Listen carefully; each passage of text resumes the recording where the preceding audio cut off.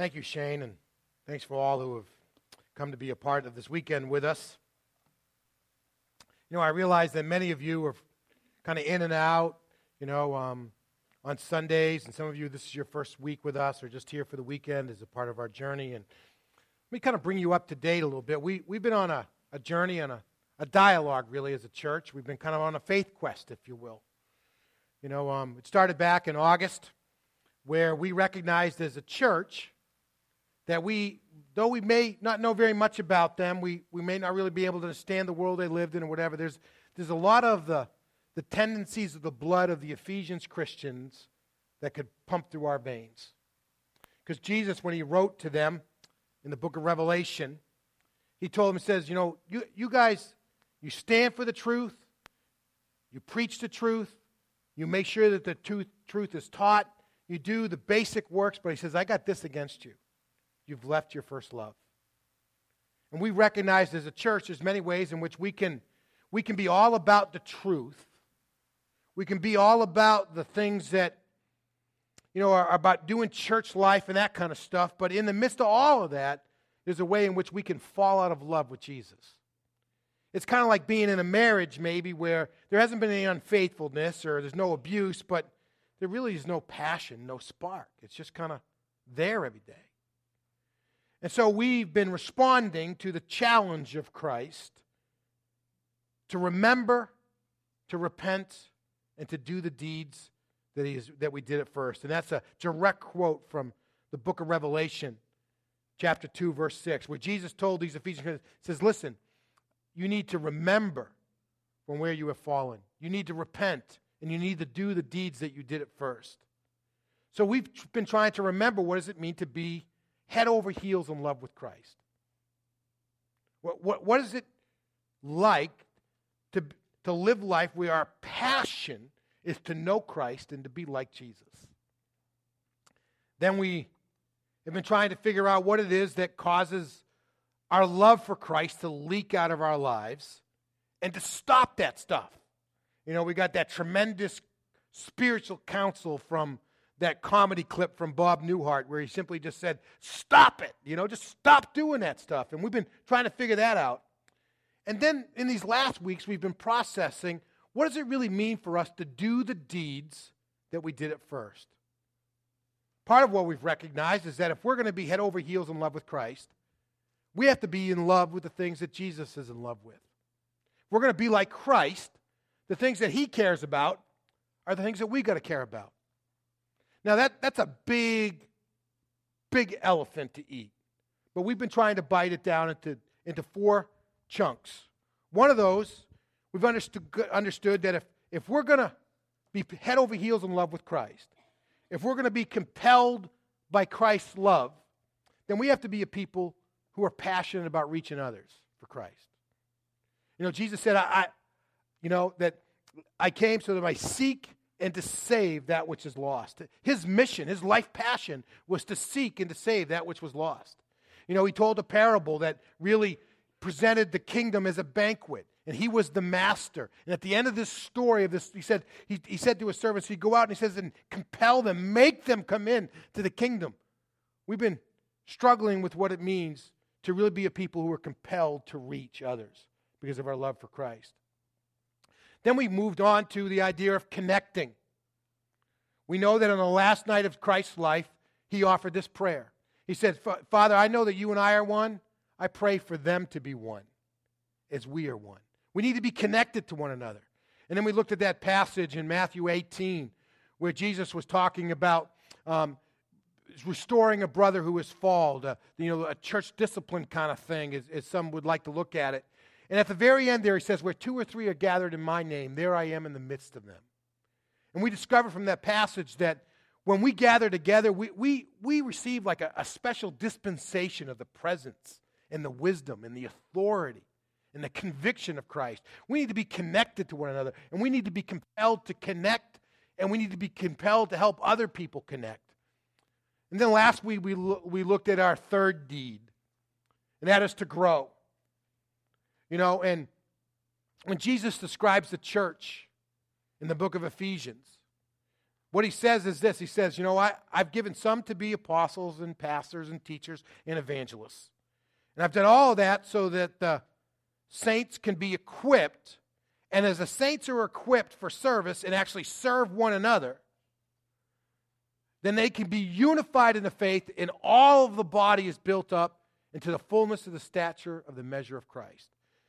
The whole design, Jesus' whole passion for the church is so that it can create a climate where people can come to know and grow in Christ. That's his heart. That has to be our heart, to grow in Christ and to help others grow in Christ. And today we come to our last deed. We kind of caught up in this whole dialogue, and we come to the idea of service.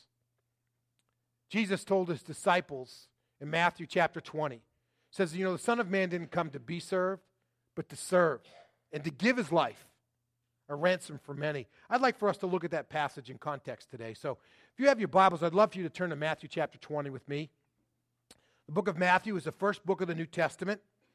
If you're using one of our pew Bibles, and you should find one in the seat underneath your seat or in a seat close by to you, you'll find our text today on page 833.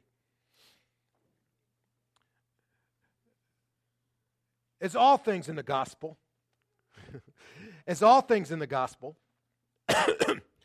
this doesn't happen in a vacuum. So there's been a journey going on. The transfiguration has already taken place, meaning that 3 of the disciples got an inside look at who really Jesus is, as his glory shone from the inside out. Jesus has been ramping up his teaching about what's going to come. Disciples don't really understand it, but they know that some cataclysmic event is going to happen soon that's really going to change things and launch the kingdom. From this side of the cross, we know it involves the cross. From that side, they were struggling to really understand that. Jesus had been spending some time talking about them sitting on the 12 thrones, judging the 12 tribes of Israel. And that happens at the end of the previous chapter.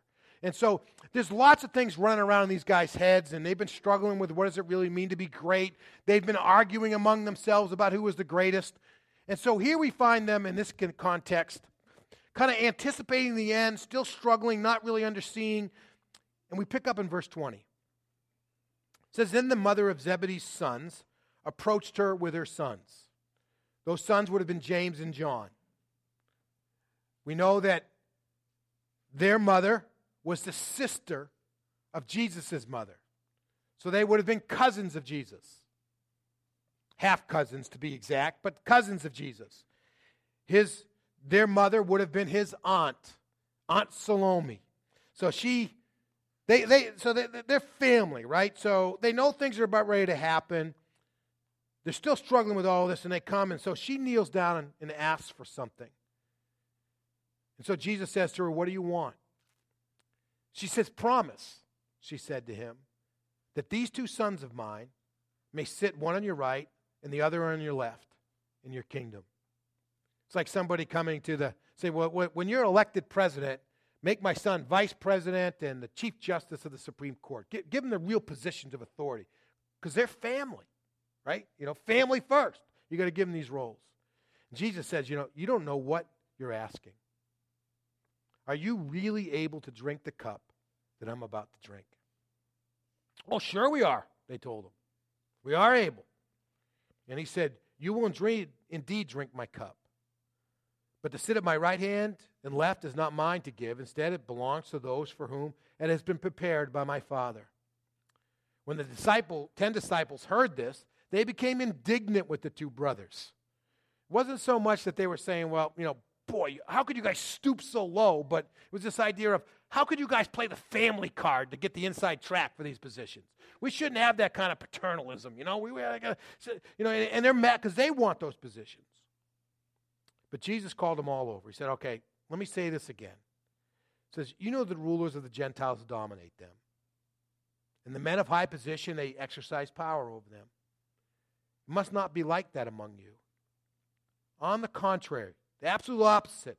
Whoever wants to become great among you must be your servant.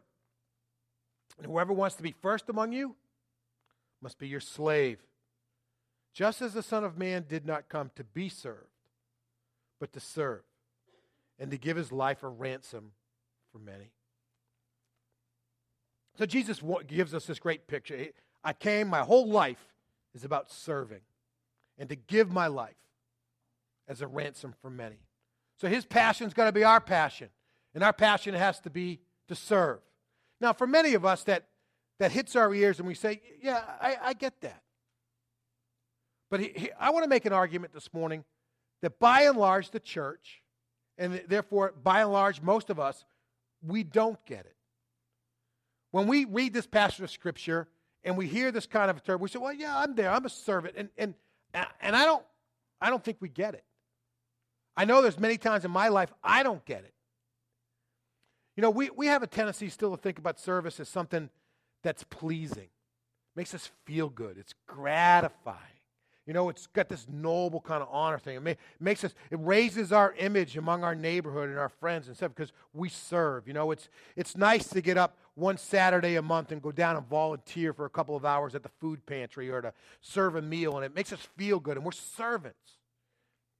And somehow or another, we think that qualifies us to be people who are compelled to serve. And I got to tell you, I think we don't get it. I don't get it. Now, here's my rationale from the text. Okay? Couple of things. First of all, as Jesus is interacting with his disciples, he says, okay, slow down a minute. He says, I want you to look north. I want you to look south. I want you to look east. I want you to look west. You don't see one example of living life the way that I'm telling you to live life. You can look north, you can look south, you can look east, you can look west. You can look at all the nations of the world, all the way around to where they interconnect, and you're not going to see one example of living life the way that I'm talking about.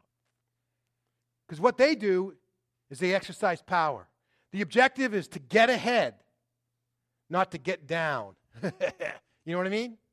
It's a totally different. And so what Jesus is talking about here is a way of living that is radically countercultural. The world just does not do life this way. And from the moment we're born in the delivery room, everything around us is teaching us to do life in a different way. Protect up.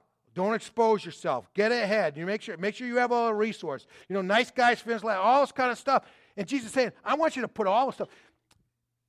You see how radical this is? These guys, these 12 disciples, all 12 of them didn't get it. Jesus is days away from ending his period of intense instruction in their life. He's about ready to offer it up. And here they are, after teaching, watching his life. They don't get it because it's radically countercultural. Now, here's my word to me, and perhaps it's a word to you. If you haven't looked at this and made a distinct decision to get off the crazy train of getting ahead, you're still on it. Because this is the kind of decision and change of lifestyle that brings out the blood and sweat in us. It's a hard kind of choice. And it takes radical change to make this happen. You know, in Matthew chapter 6, verse 24, Jesus said, you can't serve two masters. You're going to hate the one and love the other. You just can't do that. And he's talking here about God and mammon. You can't live life with two definitions of success. You can't. You can't say, you know what, my resume says I've achieved, and then I have over here the service I kind of do. You can't. You only have one set. It's a radical change. And I think most of us don't get it because we've never really struggled with the radical counterculturalness of becoming the slave of everyone. Now, there's a second reason I think that that's true. When Jesus describes this service, he's talking about it leading to extreme sacrifice. James and John come with their mother. Mark's account doesn't have their mother involved, so clearly James and John were the instigators. They might say, but mom might have more influence over cousin than we would, so let's bring him along, right? And so they're there. And Jesus said, you guys don't know what you're asking for. Can you really drink the cup that I'm drinking? And now, folks, that cup didn't have Diet Coke in it. It didn't have Welch's grape juice. It wasn't it wasn't lemonade. It's not a Shirley Temple. when he said, can you really drink the cup of sacrificial service to the will of God that I'm drinking? Now, for Jesus, that meant betrayal, arrest, conviction, torture, crucifixion. That's what that cup meant. For James, it meant martyrdom. It's the first Christian martyr that we find in the book of Acts. For John, he got a worse punishment. He had to live on the planet and delay his experience of heaven until he was into his 90s.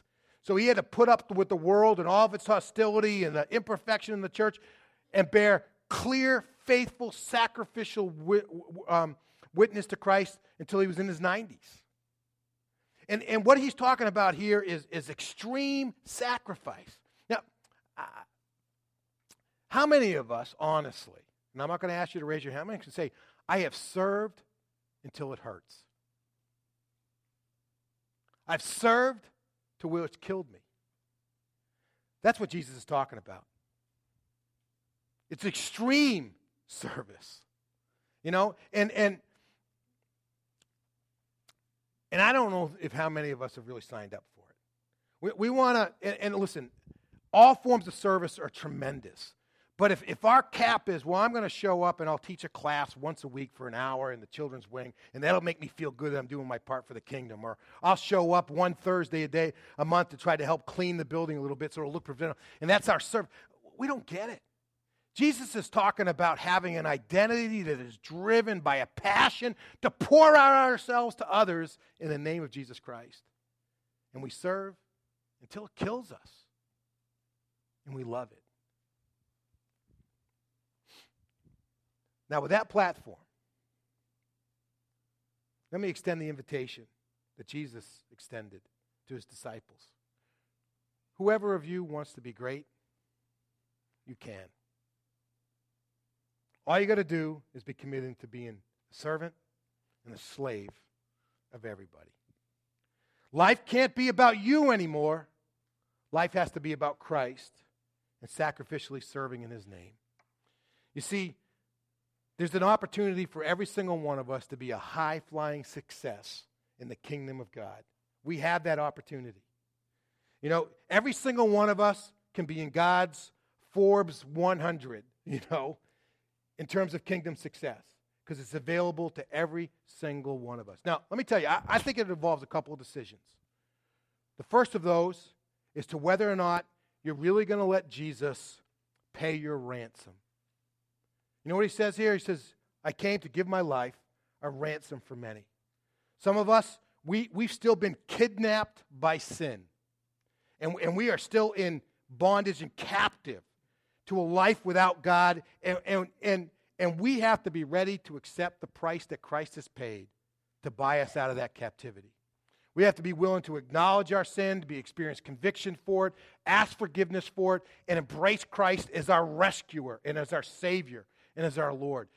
And there's no way that you can be compelled by Christ's love and be compelled to serve if you haven't been ransomed. But then the second choice that we have to make is to truly to be the slave of all. The slave of all.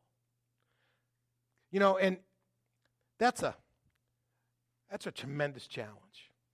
Now, not to scare you, but I want to tell you where the rest of our dialogue is going. We've been talking about being compelled to reach, compelled to connect, to compelled to grow, and to compelled to serve. Those things, rightfully so, should scare us, right? But then when Jesus says in John, if you believe in me, the things that I've done, you will do, and even greater things than these will you do.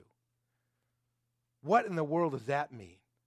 That we can do greater things than Christ to reach people. Greater things than Christ to connect people to the body. Greater things than Christ to grow the kingdom and to grow in him. Greater things than Christ to serve people. It's a powerful word for us to challenge.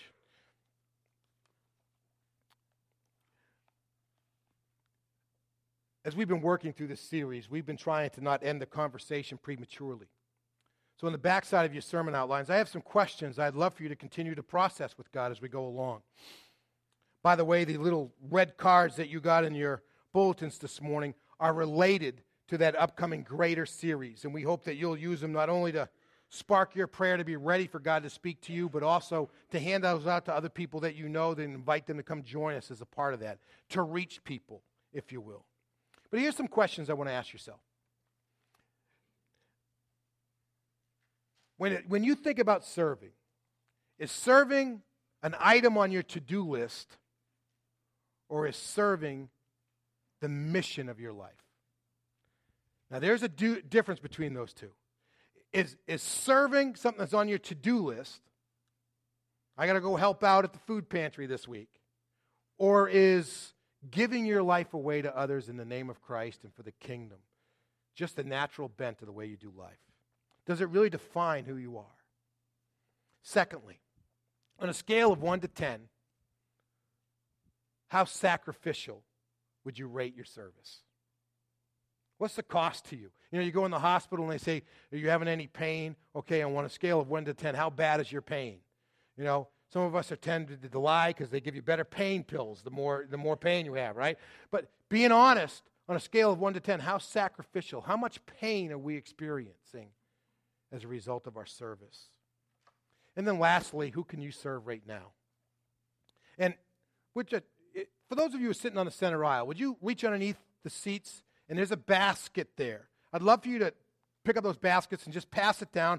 And you're going to find a little packet of blue cards inside, all right? We'd love for you to take a packet, okay? Just stick it in your car or put it in your wallet or whatever. But we want to experiment with just an very introductory way of just serving our community, serving our region. And so we've developed these cards, and these cards say hacked on them. Now, we're not talking about hacking into somebody's computer, you know, kind of thing, and planting viruses or whatever. And we're not talking about hacking people off, all right? What we're talking about are Hope Chapel's acts of kindness hacked. And we really want to be a people who hack lots of folks around here in the name of Christ. We handed these out at our leadership launch back in August, just a sample copy of it. And several people have already been using the one they had. And we already got a posting to our Facebook page. I guess somebody was going either through a drive-through at a Dunkin' Donuts or McDonald's or whatever. And so they pulled up to the window and they said, they pay for their coffee and say, I want to pay for the coffee of the person behind me as well. And so they did, and they said, and just give them this card when they come through. So this person, they were really touched. And so not only did they pay for the coffee of the car behind them, but they also sent us an email and said, it made an impression on me. Now, there's lots of ways to use this. You can dig out your neighbor's car and brush off the snow and stick this underneath their windshield and say, you've been hacked. You can bake a cake and put it in the middle of it. So when they cut through, no, I'm only kidding. That's probably not a great idea. You know, you can do lots of kinds of things. But I tell you, I want to challenge you to try to use it. This is a simple thing, but this is the kind of stuff we should be doing all the time. You know, cutting our neighbor's grass. My sister lost her wallet just before she came here. She kind of panicked and whatever. Police called her, said somebody found it, turned it in. Everything was still in it. You find somebody's wallet, you find their purse, put a hacked card in it. Maybe it's safer to tape it to the outside, but there's lots of ways. In fact, I'd love for you to share with me the ways that you're using these cards to make a difference. And I know we're going to get more responses. But I don't want to trivialize what God's asking us to do. The way God has advanced the kingdom is when his people embrace not serving, but being servants. Let's be servants, not just people who serve. Let's pray together. Father, a lot for us to drink in today. You know, the 12 disciples didn't get it. This isn't the first time many of us have heard a message along this line, and we're still not sure we get it. But God, with a spirit of faith and openness, we say, God, help us to get it. Help us to find just sheer, exhilarating joy in giving ourselves away to others, because your love flows in us. Let us love the pain, to feel the burn and to love it, because we know it's making a difference in your kingdom. God, there's much for us to learn. For those who need to be ransomed today, Father, we pray that they would have the boldness and the conviction to take a step forward into the kingdom. Father, we hear you speak, and we seek to respond. In Jesus' name, amen. Amen.